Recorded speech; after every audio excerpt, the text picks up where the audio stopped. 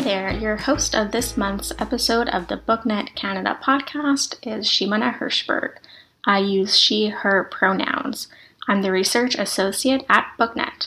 I'm recording this in Midtown Toronto on the traditional, ancestral, and unceded land of the Anishinaabe, Haudenosaunee, Huron-Wendat, and Mississaugas of the New Credit Territory. The land I'm quarantining on is part of the parcel of land collectively referred to as a Toronto Purchase, which applies to all land east of Brown's Line to Woodbine Avenue and north towards Newmarket. This treaty allows non-Indigenous Canadians like myself to live on this land and use the resources. So, thank you to the stewards of this land. BookNet Canada endorses the calls to action from the Truth and Reconciliation Commission of Canada and supports an ongoing shift from gatekeeping to space making in the book industry. We hope that our work helps to create an environment that supports that shift. For this month's podcast, I have a fantastic conversation for you with two audiobook production professionals from Dion Studio, Jamie Dupross, General Manager, and Jeff Giel, Director of Global Business Development.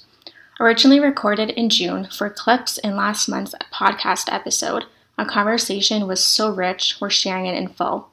We talk about the phases of audiobook production from pre-production to distribution, the role AI can play, why audio awards and bestseller lists are a great marketing method, the difference between podcasts and audiobooks, narrator diversity in experience, language, and identity, subscription services versus streaming for rights, mentorships, and so much more.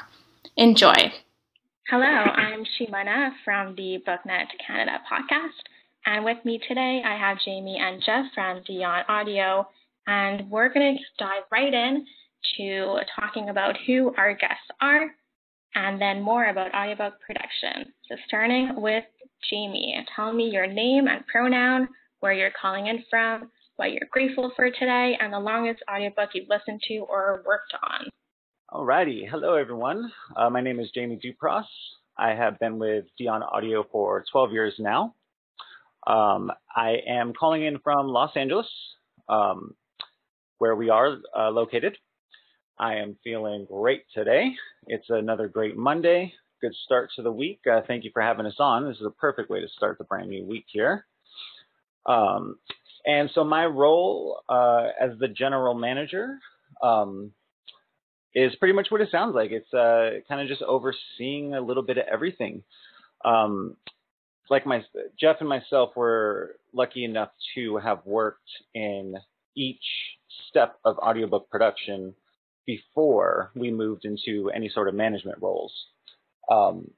It really helps and gives us a really good perspective on all the different angles in production and understanding of all those different processes. To be able to, assist all of our engineers in producing the best books that we can do. Awesome. Thank you, Jamie. And Jeff. All right. My name is Jeff Giel. I've been with Dion Audio just over 11 years. Jamie was here a little bit before me. I am also based in Los Angeles, as are our studios. Our studios are in Tarzana and Northridge. And just like Jamie said, we both came in as editors and grew through the ranks of audiobook production, working in every phase, whether it be QC or directing, studio management, and then that opened things up to us as we saw more of the industry and more of the role of what we could do with the business, how we could help the business grow and whatnot. And it's been a fun ride for sure. What are you grateful for today? Life. I actually just wrapped up another year around the sun. June 13th was my birthday. Happy birthday. Thank you. I am currently in the last year of my 30s, and that's it. I'm just grateful to be alive and living life. Awesome. Tell me the longest audiobook you've listened to or worked on. Great question. I am I am in the middle of it essentially. I started listening to the Extinction Cycle series written by Nicholas Sansbury Smith and narrated by Bronson Pinchot.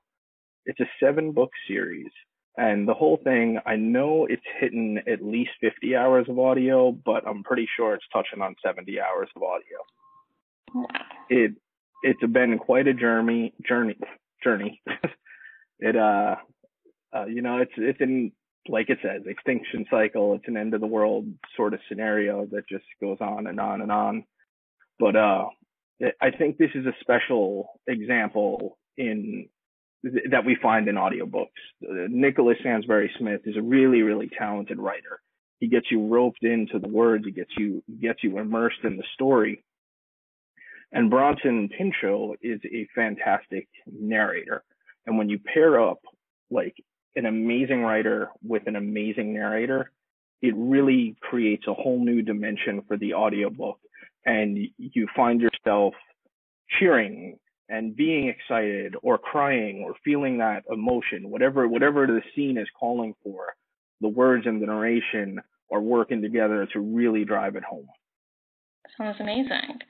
And for people who, like me, may have very little knowledge of audiobook production, can you walk us through how those dimensions would align and basically all the phases of audiobook production from start to finish? Absolutely. So audiobook production starts with pre-production. You can think of it comparable to any other entertainment industry productions in that sense.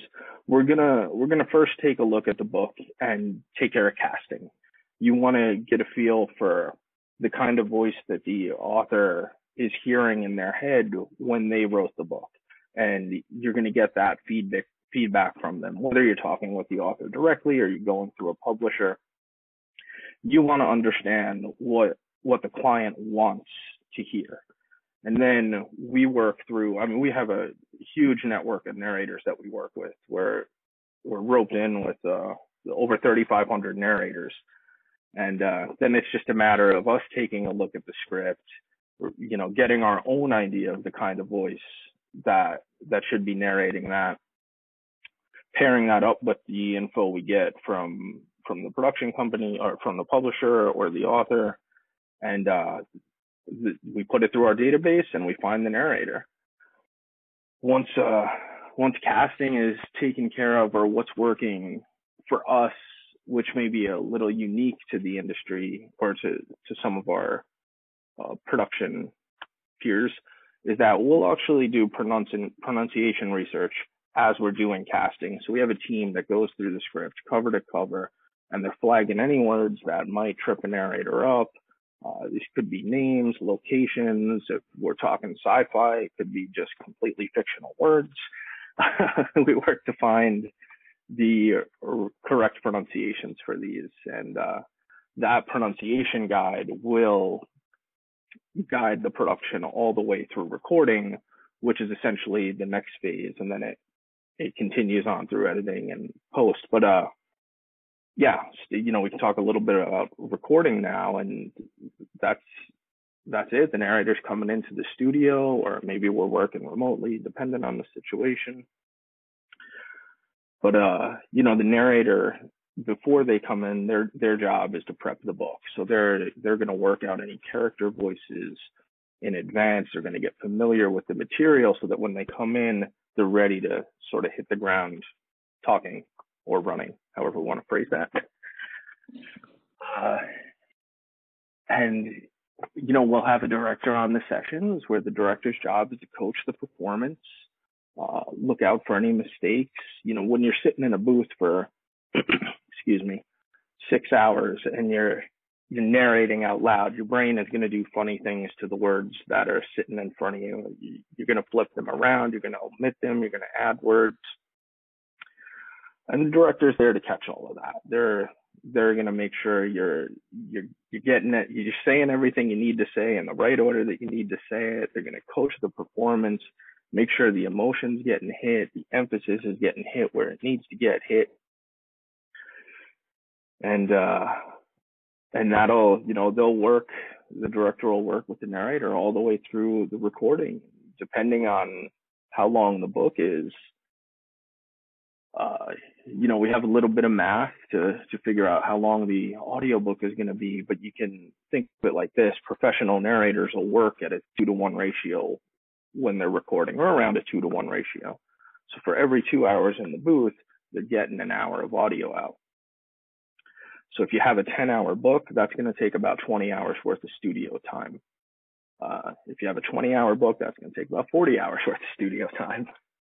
But yeah, once the book is done recording, it's then going to move into post-production. And I'm going to hand this over to Jamie at this point and let him pick up with the post-production segment. Yes, thank you, Jeff. Yeah, that's perfect. So picking up with editing, so really all of our post-production is running simultaneously, all at the same time, and right behind the recording. So, for example, the typical workflow, just for an example, to walk through it. So let's say the first day of recording happens. At the end of that first day of recording, the audio and the annotated PDF that the director is making. So one thing, like during recording, the director is also annotating the script with dash marks for all of the punch-ins. So wherever a narrator made a mistake, we went back to the top of that sentence and started recording from that point. So all of those are marked as edit points for our editors, because we do need to edit those. Punch-ins are not always a clean and exact science, so you get access pops and things like that to clean up. So having the director annotate the script with those dash marks, and also just all sorts of different cues that we have for the editor, that when they see those notes, they know what it means. So the editor will receive the audio and the annotated script, and we completely revamped our workflow, our post-production workflow at Dion Audio last year. And this involved a lot of different moving parts, but the end result is amazing, to the point where it's, instead of being done like previously, it would have been the book wouldn't start being edited until the whole book was recorded. But now we have completely changed that to where the book, the edit starts right away as soon as they finish that first session. So when they finish, they send it off to the editor, and the editor gets going right away. And we're doing it chapter by chapter at this point now. A faster way to get the editor to be able to edit and then move it into quality control. And by the time those two things are done on about, let's say, half of the first day of recording, or even all the way through the first day of recording, by the time they come in to record the second day, we'll have feedback for them. So if there are any mistakes being made, any pronunciations that got missed, things like that, we're having our engineers give that feedback to our narrators and directors. So let's say the editor gets the audio, they edit chapter 1. So one of the really incredible new technologies that we've implemented 100% into our workflow now for every single title that we touch it's an AI service that is for quality control. It has not replaced any humans. Nobody's lost their jobs. It is more of a tool, more of a production tool is how we view it. It's pretty incredible. What you do is you just simply load up the PDF into the website and the edited audio that we get from that editor. So we'll load up chapter 1 into the website, and also the script is already there. And the name of it is Positron, by the way. Shouts out to Jake and Kostya. Those guys are amazing. What Positron will do is it scans the audio and reads the audio versus the script, and will mark any mistakes that are made. So essentially, like any misreads, they said this for that. And, it's an automatic process. for example, if you were to upload around 2 to 3 hours of audio, Positron takes about 10, 15 minutes to process that audio, make all of the notes automatically for you. And then in this scenario, again, with chapter 1, so we've loaded it up into chapter 1, Positron has already gone through and marked any notes that the computer, the AI system, has found. And then we have our human, of course, QCer, quality control engineer, hop on the website, Positron, and they start from the top. And so they are doing their quality control job just as they normally would have before. There's no changes in how they're listening, the speed they're listening, what they're marking. Another incredible thing that Positron has done to make this possible is the quality of the audio that you upload to their website to listen to is actually the quality you're going to listen to, which is pretty uncommon. So most sites that work this way, any hosting site that's hosting large files, especially audio or video, typically they compress them into the smallest, file format possible, and you lose quality there.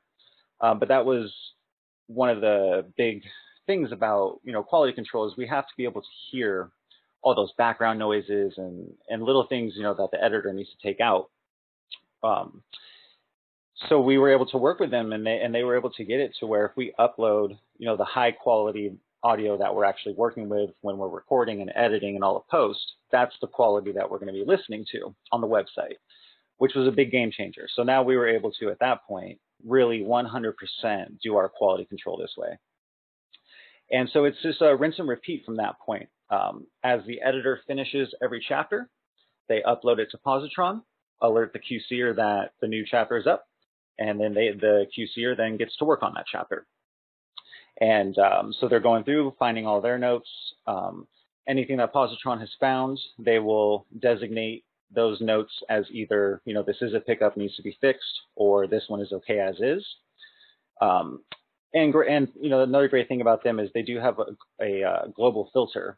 So if their system is picking up something as mispronounced, but it's not, if it is correct, instead of individually having to click, this doesn't need to be fixed 100 times for the 100 times it comes up.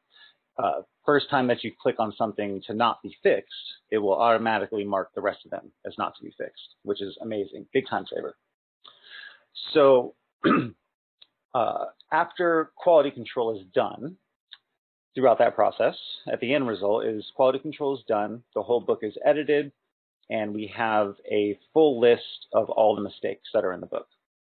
At that point, the narrator will come back to the studio, and the whole point of that is for what we call a pickup session, where they will just simply record all of the sentences with the mistakes in them to correct them. And we record those in place in the session, where they need to be in the audio, over the old audio, essentially. Then from there, it moves into the mastering stage. So the mastering engineers, their main job, of course, is to make the audio sound the best it possibly can, no matter the source. We have our own studios, and we're also working with a lot of narrators that have home studios. That's a big thing here in the United States.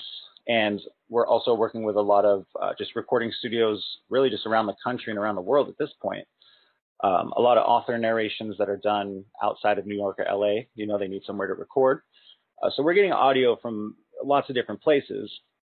So the engineers have to take the mastering engineers really have to take their time when we're getting stuff from anywhere else besides our studios to process it and analyze it, make it sound the best it can, while also making sure that the audio is hitting all of the distribution specs.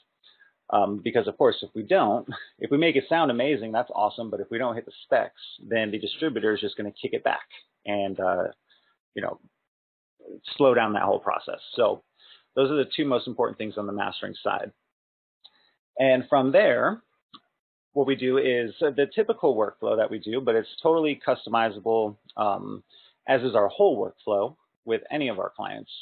We like to build custom roadmaps, essentially, so the client they can pick and choose their involvement. There are certain, producers or platforms that require a certain amount of involvement, and most of the time it's a bit too much for what a publisher can handle. So we like to work with them on that, which leads into the last part. So once the mastering is done, from that point, the publisher has a choice to make. They can easily just have us send those masters to the distributor, whoever it may be for them, and it'll go up for sale, and that's that, end of job. But most of the standard 99% of the time what happens is when we have those first versions of the master files ready, we send them to the publisher, and they will do a review on their end. It's basically their last chance, their chance to listen to the whole book start to end and make sure everything is good with them, good with the author. If they do find any mistakes or anything they want fixed for any reason, they'll make notes of all those things, send them over to us. At that point, we take all of those notes, fix them, whether it's just with editing or if we have to get the narrator back in, whatever it may be. And then at that point, now we have what we call the V2 version 2, and those are the final masters. Those are what's going to go out for distribution. So those we send the copy, of course, to the publisher or the rights holder, whoever it may be, and the distributor.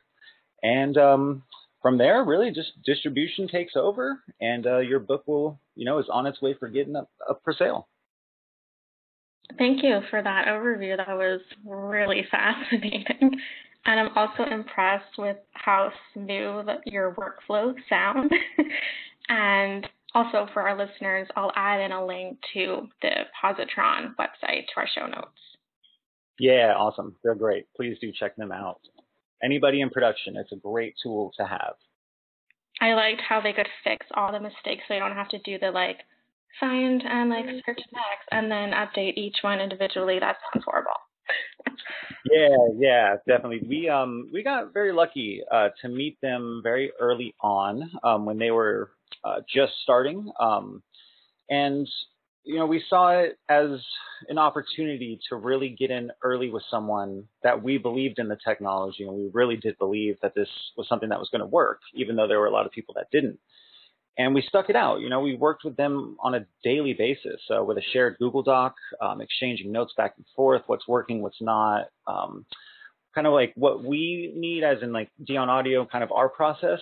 But we also didn't want to make it specific, to us, of course. Positron wasn't built for Dion Audio. It was built for the whole industry. So it was a nice mixture of kind of getting things done the way that we need them just in our workflow, but then also having the options for all different types of workflows. Any different type of scenario, at this point, they pretty much have it covered, which is pretty incredible. But yeah, definitely to check them out. It's an exciting technology. It's only getting better. They now have a full-on, like Jeff was talking about, the pronunciations research and the word list. They now have a tool on there to help with that. So they're just, they're constantly expanding and just thinking of new ideas to help, audiobook producers like ourselves. Let's dive more into the industry now. So you talked a lot about production in general to your company, your workflows. And now let's move to audiobook production in Canada. So tell me more about the general Canadian audiobook market. Cool, for sure. Great question. All right. So it's interesting. There's a lot going on here. We've been working with Canadian publishers for a couple of years now. It's a new market in Canada. It's definitely growing. It's really interesting. I went through a document that was sent to me from a symposium that the Association of Canadian Publishers had. And it was outlining, it was so interesting to me to read it, because it was almost like a flashback to 10, 12 years ago in the US, kind of the state of the market and where we were. For example, a couple of things that were covered in that review, but also were very similar to us when we were, trying to make this thing something real. Countering the bias of listening to an audiobook is always something that publishers are struggling with to communicate that, that stigma that audio is somehow cheating or a lesser experience. Everybody's different. Everybody has a different way of taking in information and learning. But all the studies are really showing and proving, especially in young children, that audio is an extremely valuable learning tool. And the thing about audio that I think appeals to the adult consumers is that you're able to multitask. It's not something that you necessarily have to just be sitting down and only listening to the audiobook. A lot of people listen to their audiobooks while they're exercising, doing chores around the house, dishes, laundry, whatnot, things like that. The other thing I thought was interesting is, the talent pool. This is something that of course we ran into in the U.S. and it's still, it's a constantly evolving thing. As far as audiobook production is just so unique in all the different areas. The way that the recording is done, the way that post-production is done, the way that the actors are narrating books really is its own art form. So it's hard to take in, let's just say, someone from the music industry who's been an amazing audio engineer in the music industry for 20 years and to try to convert that person into an audiobook editor, an audiobook engineer. It's not as simple as, the assumption might be. It's a lot of just trying to basically unlearn everything you know and relearn it all, which is it's just so interesting because in theory, audiobooks should be what most people perceive to be a lot simpler, but they're actually extremely complicated to produce, believe it or not. The talent pool too. So like talent pool as far as the editors, but really as far as the narrators as well. So as in any developing market, the resources just at the moment are a bit limited.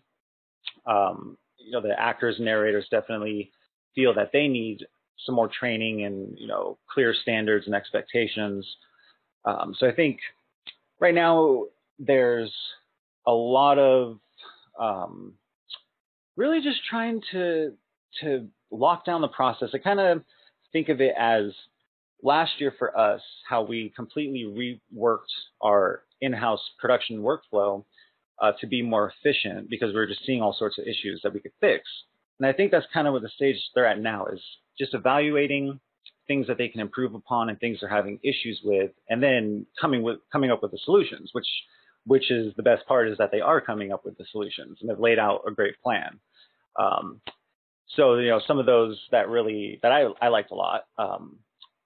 One of them would be creating an audiobook bestseller list. That's an excellent idea.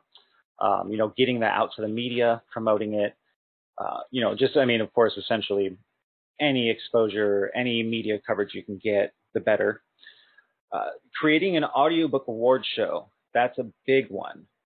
That's really what has helped us in the U.S. a lot. So in the U.S., we have what's called the Audies Awards. It's the award show essentially in our industry in the U.S. And those events over the years, I've been to the past 7 or 8. Excuse me.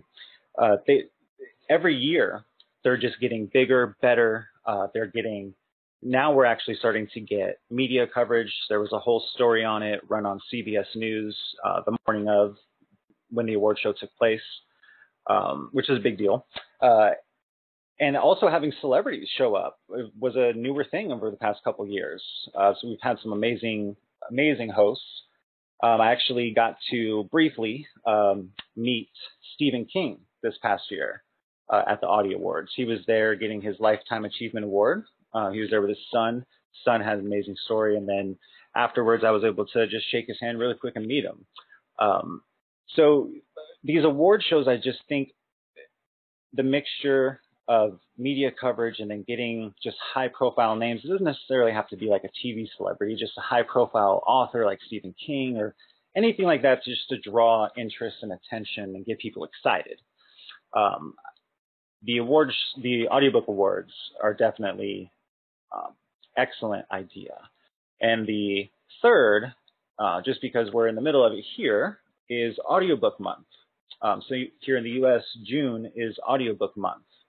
It's a great, every day for the whole month, all the publishers and everybody, we're all just promoting what we do, getting the message out there. There's a lot of free promotions going on, a lot of really cool things that we're able to do to get attention, do nice promotions for the consumers and things like that. So I think that would be another incredible thing for Canada.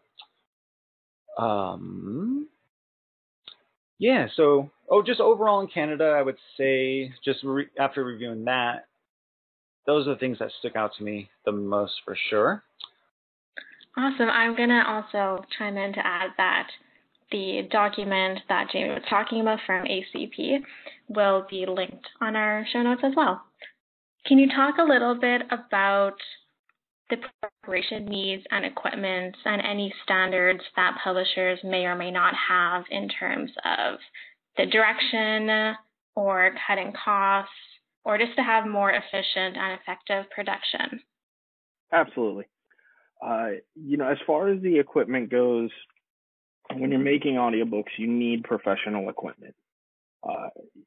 This may apply more to narrators, but there's this idea that you can just grab a USB mic and throw it in a laptop on your kitchen table and make an audiobook, and it's not going to work. It's not that easy. You do need you do need to get professional audio quality out. You're going to do that with a great mic and a great preamp and interface in a treated room. And the reason for all that is because you need to meet specs that are issued by the publishers and the distribution companies about the quality of audio. We're talking about where the noise floor is at, or are there reflections coming in from narration? You got to get the pro equipment to sort of meet all those standards that are issued by publishers and distributors. As for, lowering expenses, that's everybody's after that. We all want to save a dollar. There's no question about that. Whether you're an engineer coming up, a narrator getting into it, or somebody running a bajillion-dollar publishing company, we're all trying to save a buck. But there are things that just cost, and you gotta lay that money out. I don't know if I'm really answering that question very well, but it's not. It's an expense. It's an investment. You're making an investment when you get into audiobook production. Whichever angle you're coming into it from, you're making an investment. If you're an engineer, you're investing in your career and your future. If you're a narrator, you're investing in growing your career. And if you're a publisher, you're investing in the books that are going to go out and sell and make you money. So I think it's important to understand that that it's an investment you're making in whatever it is that you're doing. And you don't necessarily want to cut corners there. It's worth it to get the quality out, because the listener in the end is going to hear a lower quality, and it's going to turn them away. And we don't want to do that to our listeners. We want our listeners to hear great quality, get roped into the story, and go on and listen to lots and lots of audiobooks. Exactly. One thing that I'll add in there too, just expand a little bit, like Jeff's saying, is the quality is such an important thing in audiobooks. This is something very common that happens to us. When we're working with, it doesn't really matter, authors, narrators, producers that are doing their own book independently, and they already may have a podcast, right, with a following and everything. And so what'll happen is, they'll tell us that they have a studio, that they do their podcasts out of, and that it's good to go, etc. And we have a policy where anything that's recording outside of our studios needs to get the audio sample needs to get vetted and approved through multiple stages of testing. And what happens pretty frequently is most of the time the podcast studios or the people that are working with that, do podcasts, they'll send us their sample and it is totally passable for podcast specs, what the podcast distributors and providers will accept as far as quality and all the technical specs with it. In audiobooks, it's essentially just a lot higher of a standard. So having, just like Jeff said, having a USB microphone in podcasts, totally fine. There's nothing wrong with it at all. Works perfect. However, in audiobooks, it just simply won't meet the technical specs, that are needed. So just to kind of give a little background on that, comparing, the podcast quality to audiobook quality and why there's, a big difference there. Can you talk a little bit more about the difference in specs? Yeah, it's mainly, so it's all technical kind of stuff, audio engineer, geeky kind of things. But really the way to put it, so there's two main measurements, RMS and peak values. Also the noise floor. I'd say those are the three main specs that really need to be hit as far as, and those will be determined by your equipment. So that's, like the microphone and your interface and things like that will all determine those specs. So the better quality equipment that you get, the, of course, better quality and those specs you're going to be able to meet. How come there's different? Yeah, I'm wondering more, why is there a difference in quality and in all the technical specs between podcasts and audiobooks? Like sometimes audio podcasts are super long, so what's the difference? I think the difference is, the big difference I think is with podcasts. Podcasts were started and intended and continue to be very much an independent, if you want to call it self-published, self-produced type product most of the time. Of course, there are like amazing podcast production companies out there. But I mean, take Joe Rogan, for example, like the largest podcast in the world.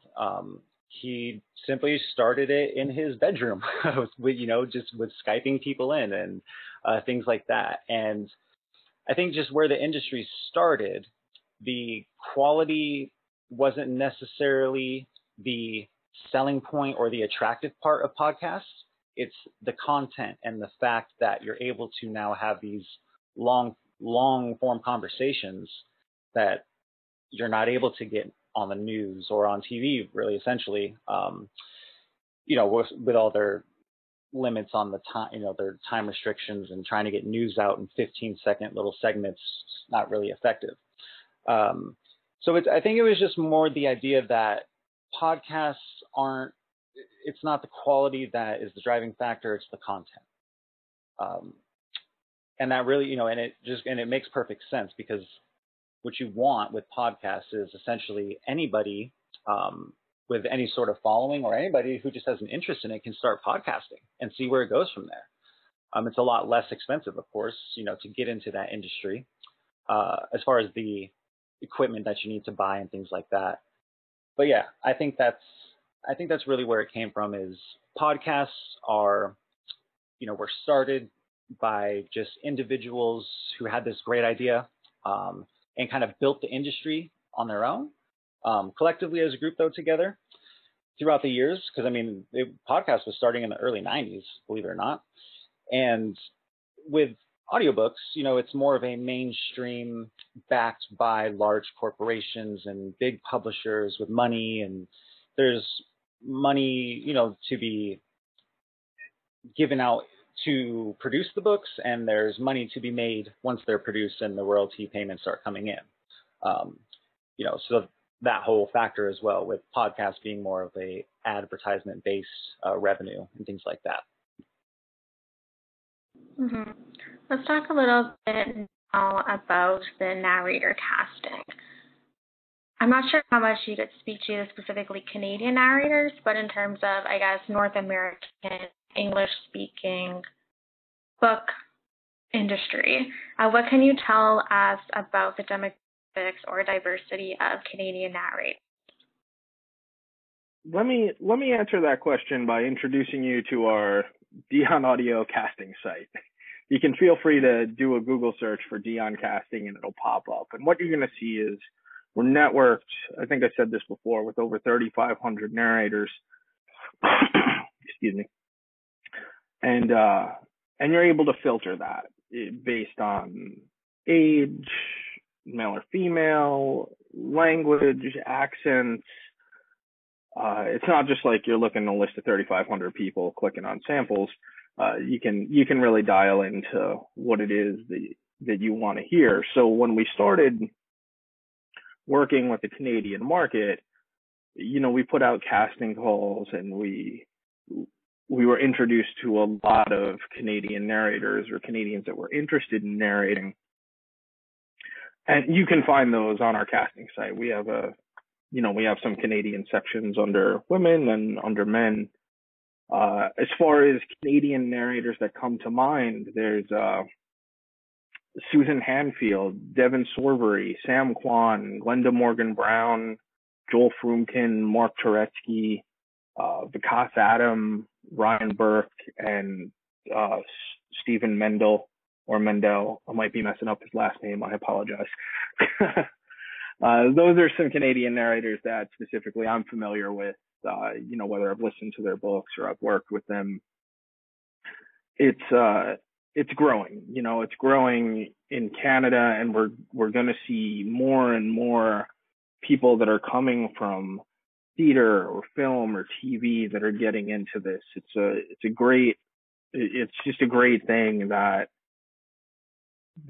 people that are new to narration really seem to enjoy it. As for diversity, that, you'll see when you look at our casting site, we have an incredibly diverse casting site. We're constantly adding to it. We're constantly growing it. And that diversity ultimately is in response to the requests that come from our clients, be it publishers or authors. That's ultimately what's going to make the call. What point of view, whose voice is this that is telling the story? We got to find a narrator with that voice. So that call for diversity ultimately is going to come from the authors, really. And we're going to answer that call. All the production companies are going to answer that call. We're going to find the voices that are needed to narrate these books. Is that similar to how our audiobook production studios work? Like the casting is from the audiobook studio, or is it publisher and or both, or different and depending on the situation? All of those answers are yes to all of that. Yes, there are times when we'll get a book from a publisher and it's very direct. The publisher's like, hey, here's the book. This is the narrator we want. This is when we want the masters. And there's other times where the publisher will ask us for auditions, but specifically mention the narrators they want auditions from. And then there's other times when the publisher comes to us and say, hey, here's a book, put together some auditions for us. And that's where, Dion Audio really gets to shine a light. We, with such a diverse casting network. So casting really, it can happen in all of those ways. Mm-hmm. How does it work for audiobooks that include other languages besides English? Yes, we have those narrators too. Last year we did audiobooks in 17 different languages, which is just incredible. It's incredible. So when we do get we'll find ourselves in that situation, be it, Spanish is really our biggest thing outside of English. We've been working in Spanish for a long, long time. So that, we live in a great spot, LA. There's a lot of Spanish speakers in LA. So that's pretty straightforward. But when we get more obscure requests, we've done some work in German, some work in French. We've done some French Canadian stuff. We've even done Mandarin. We've done some Vietnamese stuff. We'll put out a casting call if we don't already have these narrators. All of the 3,500 narrators on our site are going to get an email from us saying, hey, we're looking for this kind of voice. Do you know anybody like that? We'll post on social media. We'll find the narrator that can handle any language, and we'll build, we'll bring them onto our casting site, and we'll make a whole new spot for them. But having a narrator handling that language requirement is only half the battle, right? Because the director needs to speak the language, the editing engineer needs to speak the language, the QCer needs to speak the language. So we're not just, when we find ourselves in that situation, like we have in the past, we're not just putting out a call for narrators, but we're putting out a call for engineers. And we have there's some fun stories there. But yeah, we built. Oh, sure. Okay, so we picked up a book that was Mandarin. It was a Mandarin book. And we had a narrator. We found a narrator. I believe we already had the narrator in our network, but we didn't have an engineer. So our first go-to when we're looking for engineers is to hit the recording schools in LA, or, if we're doing stuff in Canada, we've hit some of the schools up in Canada that have recording programs. And there's another great one out in Arizona. But we'll put a job post up at those schools looking for engineers that can handle Mandarin in this case. And I got no responses at all. And then I tried some of the colleges around LA, and again, got no responses. And then I started calling churches. There's a really large Asian population throughout Los Angeles. So churches are known for needing audio engineers to handle, whatever is happening during the sermons. So I call some churches looking for that specifically do their thing in Mandarin, and I'm asking if they have engineers. And there was one particular pastor that I spoke with that said yes and sent 3 people to us that could perhaps work as engineers on this job. And they show up, and none of them had ever hit. They'd never touched Pro Tools before. We record with Pro Tools, we edit with Pro Tools. They were not sound engineers. So, we all had a good laugh about that. They're great people. We enjoyed having them there, but it just didn't work. So now, we've been sitting on this book maybe at this point for about a month and a half or 2 months. We have the narrator, but we don't have the engineers. And I'm just calling, trying to build this team. And sort of a last ditch effort, I find a wedding company that can do weddings in Mandarin. So I call, and this lady answers the phone, and I say, hey, I got a really weird question for you. And she's like, okay. And I'm like, I work in audiobooks, and I need a Mandarin engineer. We have a book in Mandarin. I need an engineer that can, help record it and take care of post-production. And I noticed you can do wedding services in Mandarin, and I wonder if you have an engineer that you work with that would be able to help us out. And she goes, you're not going to believe this. And I'm like, you're probably right. So she goes, I'm your person. And I'm like, what do you mean you're my person? And she's like, well, I'm not your person, but I'm your person. And I'm like, I don't really understand what you're saying to me, but let me hear it. So it turns out that she used to work at a Mandarin radio station that was based in LA. They had a whole team of people that it was a Mandarin radio station. That was it. So she put me in contact with them, and boom, we were able to find someone and get this book done. I want to highlight a few things in that story.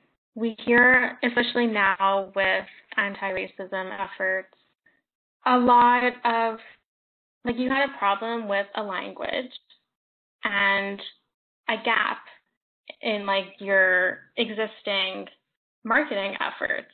And it just shows how if you want to put out a book or another product, sometimes you have to go to where those people are and be creative in terms of finding those people and not just assuming that they're going to come to you. So I liked how like where you were trying to find an engineer who spoke Mandarin, because it just emphasizes how much sometimes we have to, if we don't already have certain demographics in our existing communities, we do have to make the effort to go and find them where they are. So thank you for sharing that story. You're welcome. And I absolutely agree with you. That's what it's all about. You know, I love people. I love meeting new people and having new experiences. And that sentiment is really echoed by my teammates at Dion Audio. So we're happy to do whatever it is we can do just to meet people. And, you know, we'll go and knock on all the doors just for a hug and a handshake. And sometimes it does take time. Like you said, you were looking for more than a month. Yeah.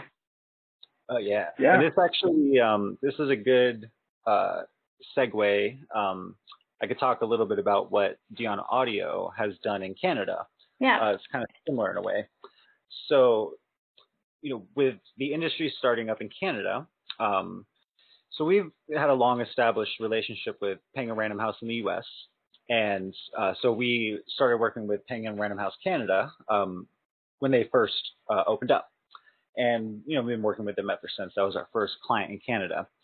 And as we, you know, we started working and really understanding the market and especially, you know, how the funding is being done and things like that, what ended up essentially what we need to do as a company that's in the United States.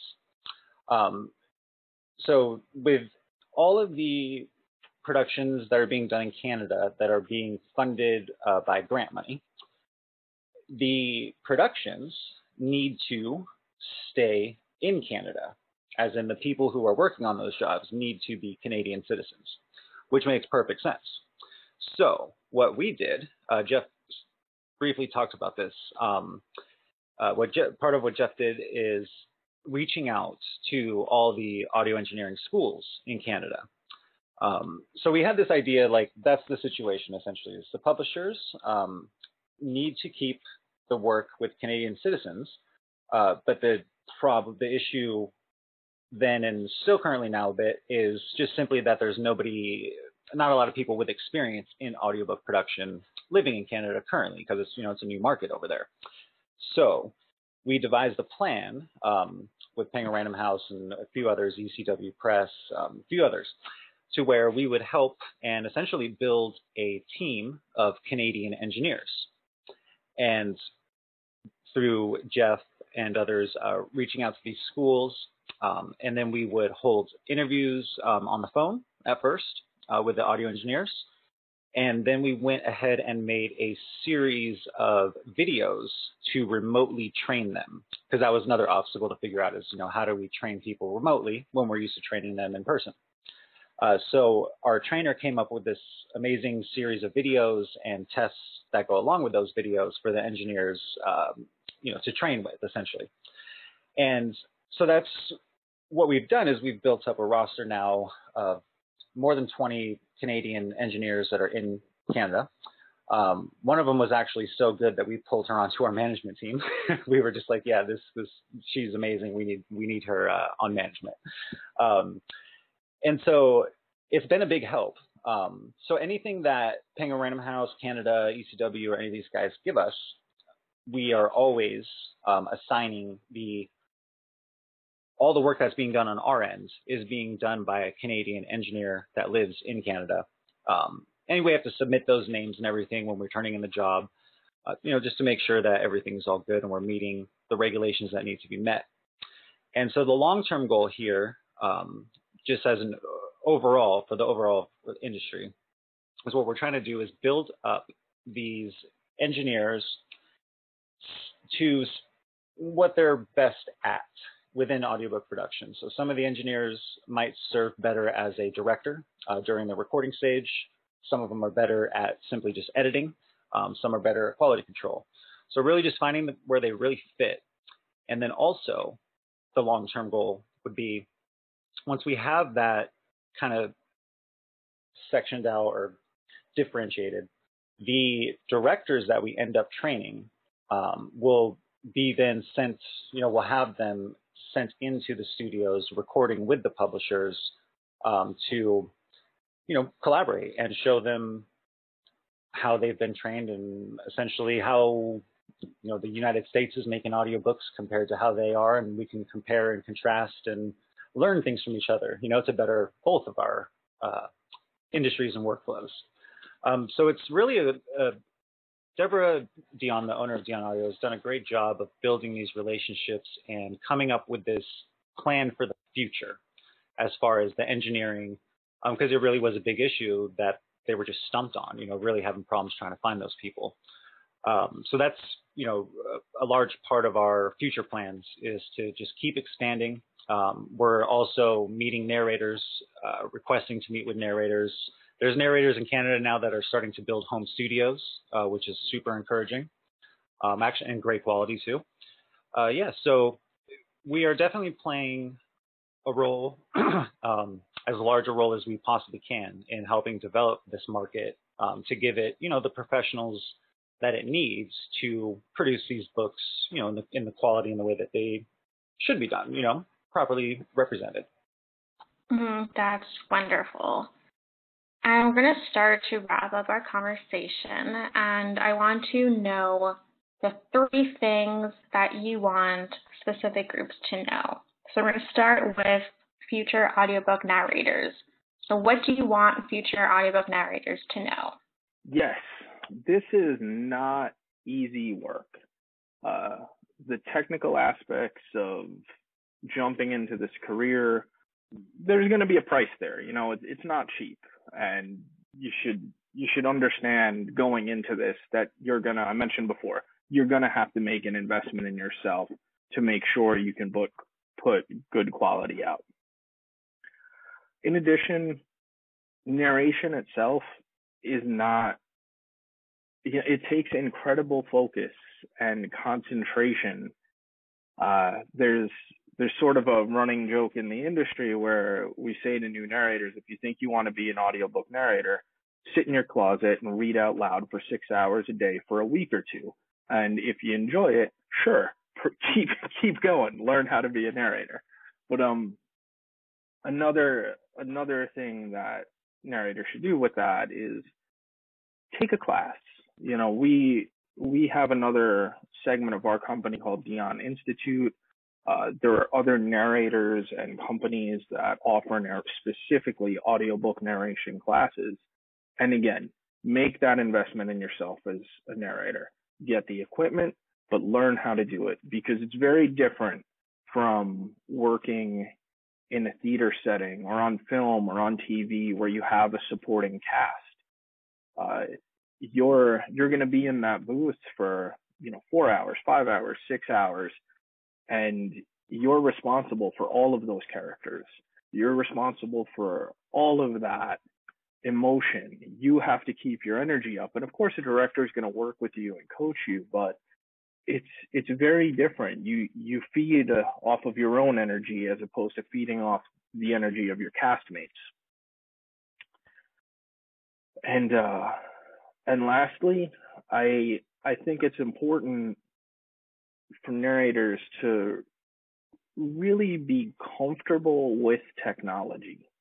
understand how, this is going to sound silly, but understand how a computer works, understand what an FTP is, or how to use other file transfer sites. Be comfortable with those things, but also stay ahead of the curve, or at least stay at the leading edge of the curve.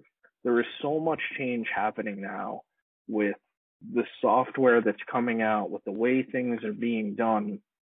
You don't want to fall behind. You want to be right there. You want to be paving the way. Come in full force and keep working to not just make yourself a better narrator, but to lift this industry up. We all have to work together to keep pushing this industry forward. There's a lot of new and exciting things around the corner. Thank you, Jeff. I'm wondering, in terms of the training and preparation, is there a difference between a fiction and nonfiction audiobooks? Absolutely. So with fiction books, character voices are going to be a key thing. Now, all narrators are going to be able to do a little bit more or a little bit less with their character voices. In other words, not all characters need to sound like a talking dragon that's breathing fire. There are narrators that can really hit that voice, and there's other narrators where maybe they're just going to go a little bit down, or maybe they're just going to bring it a little bit up, and there's not too much variation. But the important thing is that you are comfortable tweaking your voice to create a voice for the characters when you're working in fiction. When you're working in nonfiction, generally speaking, we won't do voices. Now, there's always an exception to the rule, right? So if we're working in nonfiction and somebody famous is being quoted, a client may want that voice to be mimicked. But usually, we just won't do it. It's more of a straight read when you're doing nonfiction. You still have to keep your energy up and tell that, keep your listener engaged, but you also don't have to keep track of 30 or 40 different characters while you're doing it. And in terms of the training, again, so is there a difference between audiobook narration and voiceover work?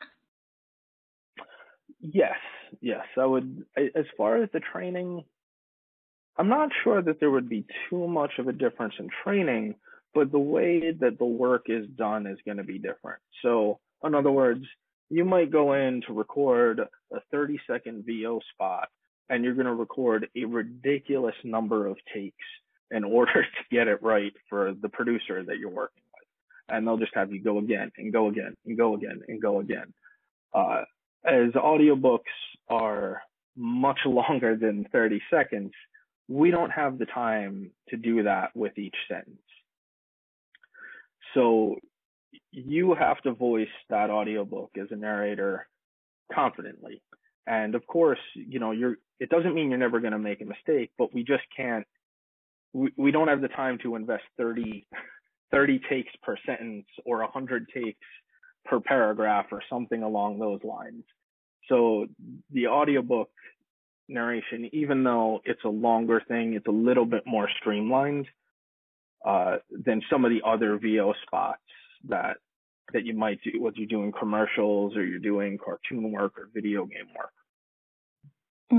Okay. Yeah, another one would be like, there are a couple audiobook production, publishers essentially that put out audiobooks that do their own productions, and they do what's called a roll record, which is almost like what Jeff is saying, to where at the beginning of the session, you hit the record button and you don't stop the recording. You just record everything. So all of the mistakes, all of the extra takes, if it took them 3 times to get a sentence correct, all 3 of those will be in the audio. But that's not the majority. The majority of audiobook production is done, or recording is done, in what's called a punch record. So in punch record, is when the narrator makes a mistake, instead of just letting the recording keep going and then have them just start whenever they're ready, the engineer will stop the recording, go back to the beginning of that sentence, and then start the recording again from that point. So for the actor, it's a completely different workflow for the recording that they're just, in compared to a VO spot or film or television. So where it's just kind of an open roll record, and they're able to just keep going and going and going without really any interruptions, without stopping. Whereas in audiobooks, we are stopping them and having them go back to the beginning of sentences and things like that.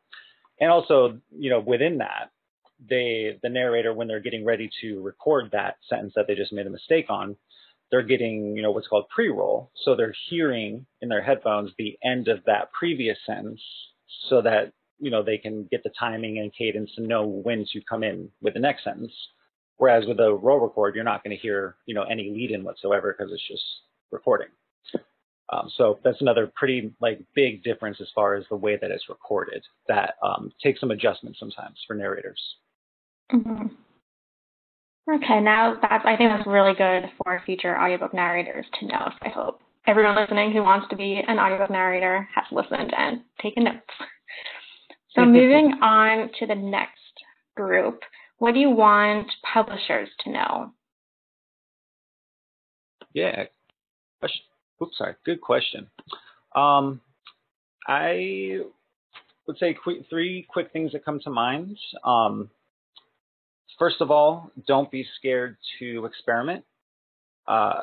There's just in the 12 years that I've been doing this, there's been so many times where when we're given the opportunity we have a unique book and we have an opportunity to do some experiments with it and try some new things and have some fun with it, there's just a lot of unique things that end up happening. A lot of those unique ideas that we originally have, and we start working on them, let's say with, sound effects or some sort of sound design.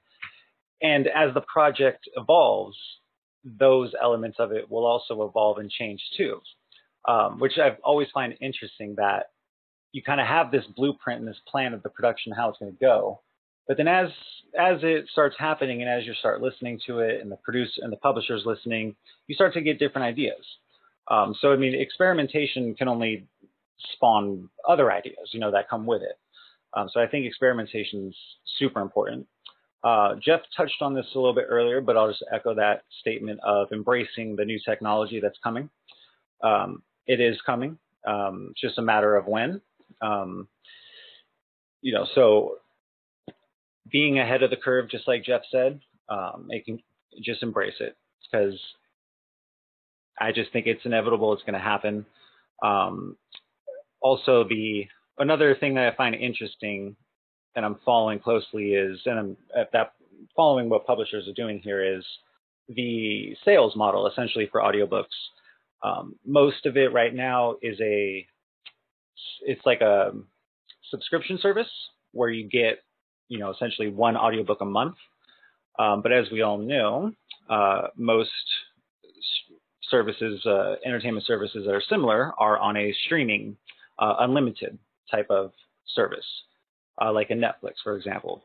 So think of like a Netflix for audiobooks. Spotify, I believe, is doing it that way, where instead of like on Audible, where it's you pay your monthly fee and you get one book every month, and then you can purchase other books at full retail price after that. But it'll be interesting to see what ends up happening with the streaming model, and who really takes the big first leap there, and how the finances will all work with that for royalty splits and whatnot. And lastly, for publishers, I would say to just do, when you're first getting in, if you're first learning about audiobooks, it can be a bit overwhelming. There's a lot of different options that you have as far as productions, different ways you can do productions, different financial agreements, all sorts. There's a lot of different things that go into it. So really just doing your research and knowing which type of production works best for your company. Whether it's essentially, the long-term game or the short-term game. You could sell the rights, sell the audio rights, And that's the short-term game. You sell the audio rights, you get paid for it right then and there. Boom, there's your cash. Or play the long-term game and instead invest in it. So instead of selling those rights, you hold on to them and hire a producer, hopefully Dion Audio, to produce your audiobook for you. You hold on to all the rights. We're just producing it.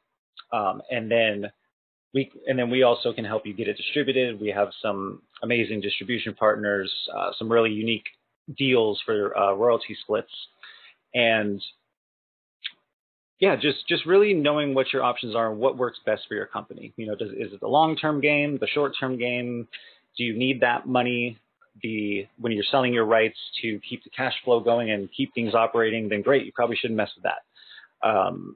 If you're able to experiment with one or two books and say, you know what, let's hold on to, you know, this is what we project to be our bestseller next summer. Let's just hold on to these rights, produce it ourselves, and, you know, do one, put it on the market and see how it does, and go, you know, and then just go from there. Yeah. Mm-hmm. I think it's also interesting to note that I think, so BookNet Canada, we put out every other year our state of publishing in Canada. And we're working on the current 2019 edition, but I'm pretty sure 2 years ago, most Canadian publishers had audiobook production outsourced to a third party. So I'm wondering now, this conversation about whether you want it to be a long-term investment and hold on to the rights, I think that's important for publishers to know. I'm thinking about especially what you said earlier about how you've worked with Canadian publishers before and you've, you know, searched out for Canadian engineers because you have to have a specific number of Canadian citizens working on audiobooks. So I think that's important for publishers to know if they haven't already, that there are studios that will put out that effort and that there's Canadians who are trained or want to be trained as audiobook narrators and as engineers and all the levels of audiobook production. So it's not just only people in the US have this, or, it's so expensive. Like, there's people and studios available in Canada also and in the US who could work on that and make sure it's still Canadian content or Canadian people working on the in production side or Canadian authors and all that. Yeah, absolutely. You know, that's really the goal. Is we want, you know, authenticity is number one. As far, and really, of course, casting, you know, comes to mind first when you think of that, but really just everything across the board. Kind of like how Jeff was explaining what we do with our language teams. You know, we take that same concept when we are working in a new country, even if that country's main language is English. We're still approaching it the same way. Whether or not we are required to have engineers that are located in that country, like we are with Canada, but there are other countries where that's not the case that we're working in.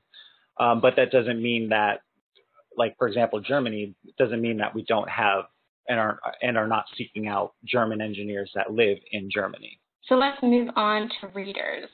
What do you want readers to know? Yeah, I'll take this one. The readers, right? Readers moving towards audiobooks. I have sort of a personal story there for myself that I think people might find interesting. I worked in audiobook production for 8 years before I listened to an audiobook that I wasn't paid to listen to. That might sound a little crazy, but it is what it is. And once I started listening, even though I had been working in it for 8 years, it really opened a whole new world for me. What I personally like with listening to an audiobook when I'm not being paid to listen to an audiobook is that I'm able to do other things while I'm listening to it. So if I sit down and read a book, that's it. Like, I am sitting down and reading a book and, you know, maybe sipping a drink or something, but that's it. I can listen to an audiobook while I vacuum, while I do the dishes, while I go out for a run, while I drive or commute. So I think that that's really one of the exciting things about audiobooks versus print books, that you're really able to get a lot done while you're still listening to an audiobook and you're still taking in an audiobook. It's not cheating. It's not. It's you're still reading. You're still getting that story into you. You're still going to enjoy it, or maybe you're not. Maybe it's not a good audiobook and you're not going to enjoy it. But let's hope that's not the case. And it creates something different. I think people, right? When we're babies, our parents are reading books to us, and when we're in school in the early years, our teachers read books to us. We as people like having someone tell us a story, even though we might not necessarily realize it until it happens a couple of times as adults. But I think if we can get some print people to take that jump and give it a chance, they're going to find that they really do enjoy hearing a narrator tell them a story. Yeah, I agree 100%. And one of the things also that's super interesting and really cool to follow and watch it unfold over the past few years, with what's come with the technology of, for example, like smart speakers, like the Amazon, the Alexa, those types of things. There are a lot of books that traditionally made no sense whatsoever for audio that are now able to be created in audio. And not only that, can be created as sort of an additional or completely different product from the print version. So you're essentially creating two different products from the same book. And especially in the cases where if it's a celebrity type author or someone who's well known with a large following, most likely if the studies have shown they're going to buy both formats, more so when that audio version varies from the print, gives you some sort of extra content or something that's just not in the print version. For example, like just a couple quick examples. So business and self-help books are big ones. With all the charts and graphs and images and things like that, just traditionally people stayed away from those. There's multiple different ways to make those work now, whether it's including a PDF that comes with the audio when you purchase it that has the visuals of the charts and graphs. We have a service that we work with where they do image rewrites, so image descriptions. So what they do is they'll take that chart or graph or whatever it may be and rewrite it into text paragraph form. So then it is then narrated in the audiobook in a way that makes sense as if you were looking at it. And then in those scenarios, you don't need to have the PDF with the visuals, because the last thing we want is someone on their commute get into a point in a book where they're supposed to be looking at a chart and then trying to pull that up, while they're driving or something like that. So yeah, like those types of things are really, really interesting, and they're becoming more interactive. There's cookbooks. That's another one. There's this amazing production by the chef Marcus Samuelsson. He has this audiobook that's phenomenal. He essentially walks you through Brooklyn, and the whole time it really feels like you're walking with him. They got the whole sound effects and ambiance of the city, even his footsteps as he's walking on the concrete, telling you the story about the ingredients in the recipe, which you're about to then cook with him. So he'll tell you the story. He's walked through the city, then he gets into the kitchen and they start cooking it, and you're doing it with them. And now with the home speaker things, when they get to the ingredients part, if you missed one of the ingredients, however many eggs it was, you're able to now just simply say, hey Alexa, how many eggs was that in this, and then she'll tell you right away, instead of having to rewind and try to figure out where that spot is. So interactive stuff is super cool. There's in all those formats. Graphic novels, comic books are all being done now as audio productions, lots of sound effects, sound design. So there's a lot of really cool things happening, just that people might just not know exist in audio, because just before they traditionally did not. Mm-hmm. I also want to emphasize how this is different than ebooks being read, especially for accessibility purposes, because there's all these different additions, like the sound effects and expanding alt text in terms of like the graphs and like cookbooks and all these different areas in graphic novels where it expands opportunities and options for people. And I also want to just note that our BookNet Canada audiobook use in Canada from early 2020 is on our website, and we talk a lot about subscription services and how audiobook listeners like or don't like sound effects and different types of narrators and all subjects. And our last question in terms of what we want these groups to know, what do you want audiobook listeners to know? I mean, I would just kind of expand on what I just previously said. Like, just don't be, just explore. Maybe explore and listen to some genres of books that you might not have purchased the print version. That's the thing about audio is so interesting. It brings a different life and a different experience to the same book. And and you might end up falling in love with the way that the audiobook is done or the narrator. And that's something that's common, is like once you find the voices that you like and the narrators that you like, these narrators actually, they, like in the US, they have a large following. And it's super important for the publisher, of course, or the author, when it comes to the casting decision, looking into that, like which narrators have followings, because there are listeners that simply purchase books based on the narrator, not even what the book is about or who the author is. They're just looking for that narrator's voice, which I think is really cool and just shows you how talented these people are. So yeah, I would say just experiments. Look into things you might not have been interested in before and see if the audio version brings you a different experience that might change your mind. Yeah, also, something that can be cool for listeners is that a lot of the narrators that are working in audiobooks are still accessible. So if you're listening to them, you can connect with them on social media. Most of them will be open to that. I would imagine most of them would be open to that. They'd love to hear, what you thought of the narration, if you enjoyed it, anything like that. So you can take it a step further sometimes and actually have a bit of an exchange with one of the narrators that narrated a book you like.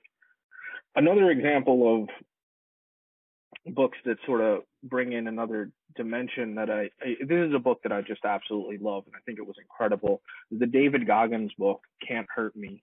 It was really unique in the sense that he came into our studios and there was a narrator, but at the end of each chapter, Goggins would expand on the information in the chapter. So that's information you only get in the audiobook versus, if you just bought the print book. Tell me more about your vision for the future in audiobook production. What does that look like? I think that I think I'll catch a little flack for this, but I think we're going to see AI carving out more of the space. And I think it's important for the industry not to shut the door on the AI, but to figure out how we can work with it, how we can work with AI to create more atmosphere for the listener, to rope them into the story, to get better quality.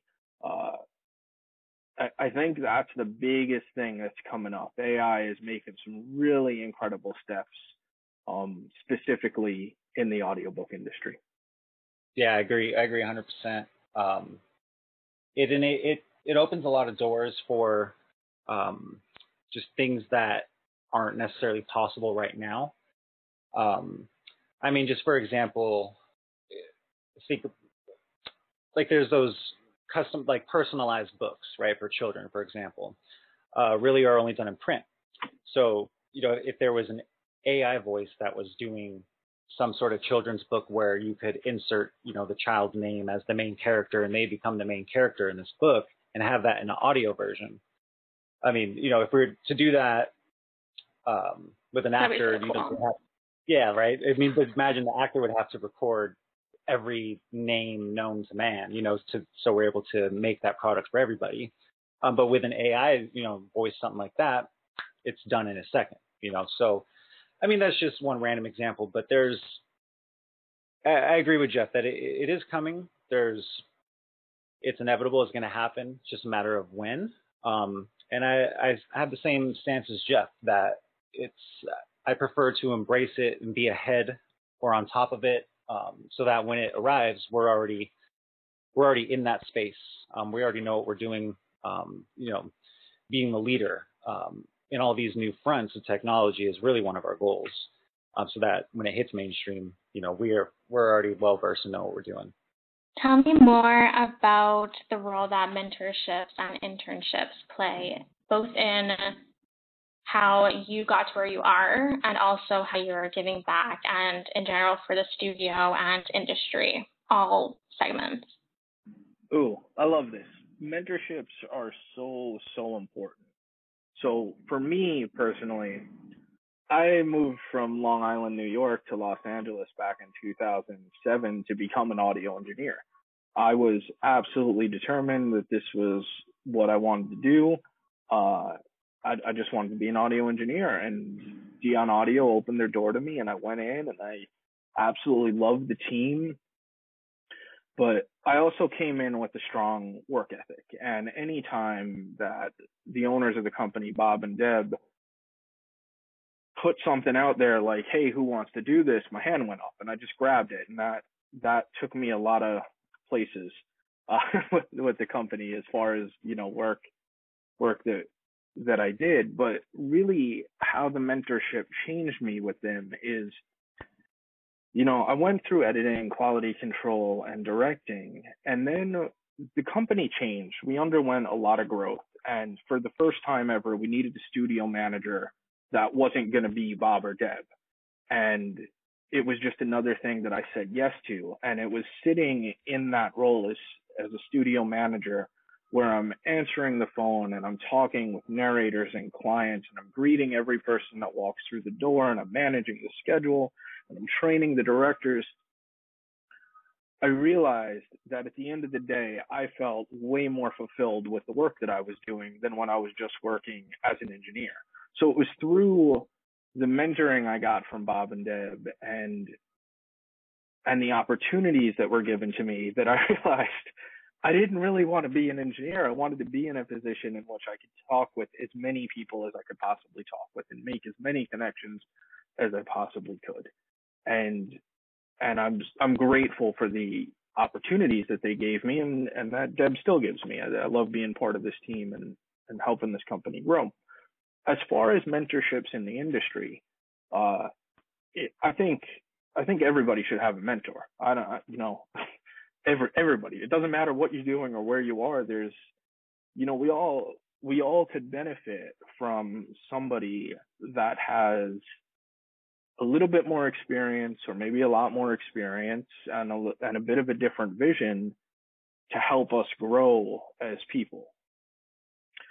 We don't work too much with internships at Dion. We don't really work at all with internships at Dion Audio. But we do bring people on and pay them and train them. So, personally, I'm not a fan of unpaid internships. I don't really like that. So I'm fortunate to be with a company that sort of shares that view. People should be paid for the work that they're doing.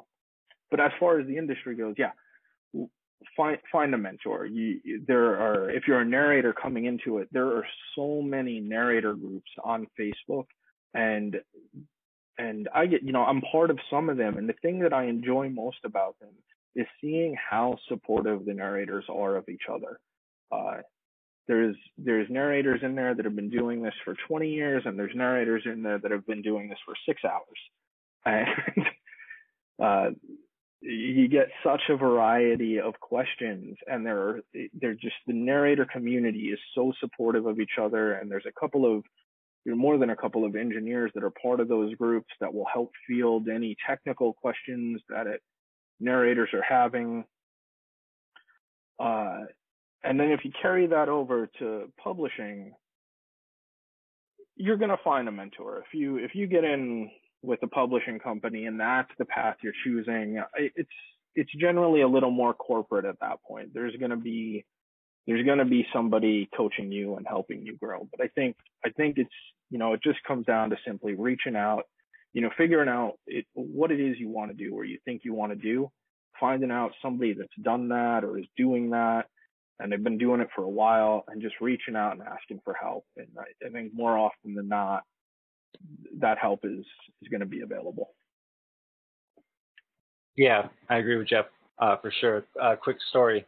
So, like, for example, the way that Dion Audio actually was started. So Bob Dion was working in the radio industry as an engineer. So he was engineering up for a radio station, and he came across an audiobook. This is back books on tape. It was on cassettes, and he immediately fell in love with it the first time that he listened to it. And of course, his first thought is, this is what I want to do. How do I do it? Like, how do I find the people that make these? What do I do? And simply what he did is just listen to the credits at the very end and listen to who the producer was. And listen to that, then he looked them up, gave them a call, and said to them, this is my experience, this is what I do now. I would really like to learn how to produce this product, audiobooks. This is what I can see as being my passion. And the guy that Bob had called was so just inspired by it that he just said, absolutely, can you start Monday? That type of thing. So that's how Bob, got into it and really just started. And it's really just having that, or just not having that fear to take that leap and just reach out. What's the worst that can happen is someone says no, and then you just move on to the next. But yeah, I think it's just super important to take that chance when you see it. Don't be scared or hesitate to reach out. People, what I found is just people tend to be more than happy and willing to be a mentor or provide advice or whatever you're in need of, than you would think, so, yeah. Mm-hmm. So people looking for a mentor who is listening, take the initiative. Personally, I like to read the acknowledgement section in books just to see like who the author is referencing, like who their editor was, their agent. Like, you could get, the information is there and just have to look for it and pay your interns. I like that point you bring up. Somebody said to me a while ago that a mentor didn't necessarily have to be a person, like in the flesh, that you can find your mentors in the books that you read. And I think you brought up that point wonderfully. Like, literally, you can find them in the acknowledgement section. It's not just the author of the book. Okay, thank you so much for this very informative conversation. So Jamie and Jeff from Dion Audio, thank you for joining us on the BookNet Canada podcast. Any information we've mentioned will be linked in our show notes. And lastly, happy Audiobook Month. Yay, happy Audiobook Month. Thank you for having me. Happy Audiobook Month. What a great conversation, eh? When we recorded in June, it was Audiobook Month in the US. July is not. Officially, anyway. Every month is Audiobook Month. And I have a fact check for you. When I was talking about results from the State of Publishing survey, I wasn't sure about the exact mix of production in-house versus third-party studios. The 2019 study will be released in the fall. In the meantime, I wanted to share that 63% of survey respondents produce audiobooks either directly or through a partner, a mix and match of physical and digital audiobooks. Almost half are producing digital audiobooks only, 48%. 8 in 10 publishers are producing digital audiobooks through a third-party producer, and about 1/3 produce them in-house. I also want to add that the How Do You Read study conducted by NNELS, the National Network of Equitable Library Service, in February 2020 found that audiobooks are the most popular and preferred accessible format, When considering recommendations to develop accessible audiobooks, the Accessible Publishing Research Project from ACP and eBound is another great resource. Thank you again to Jeff Dupross and Jamie Gill from Dion Studio for speaking with me for this month's episode. You can find all the links in the episode notes. We'd like to acknowledge the Government of Canada for their financial support to the Canada Book Fund. And to you listeners, thank you and take care. Bye!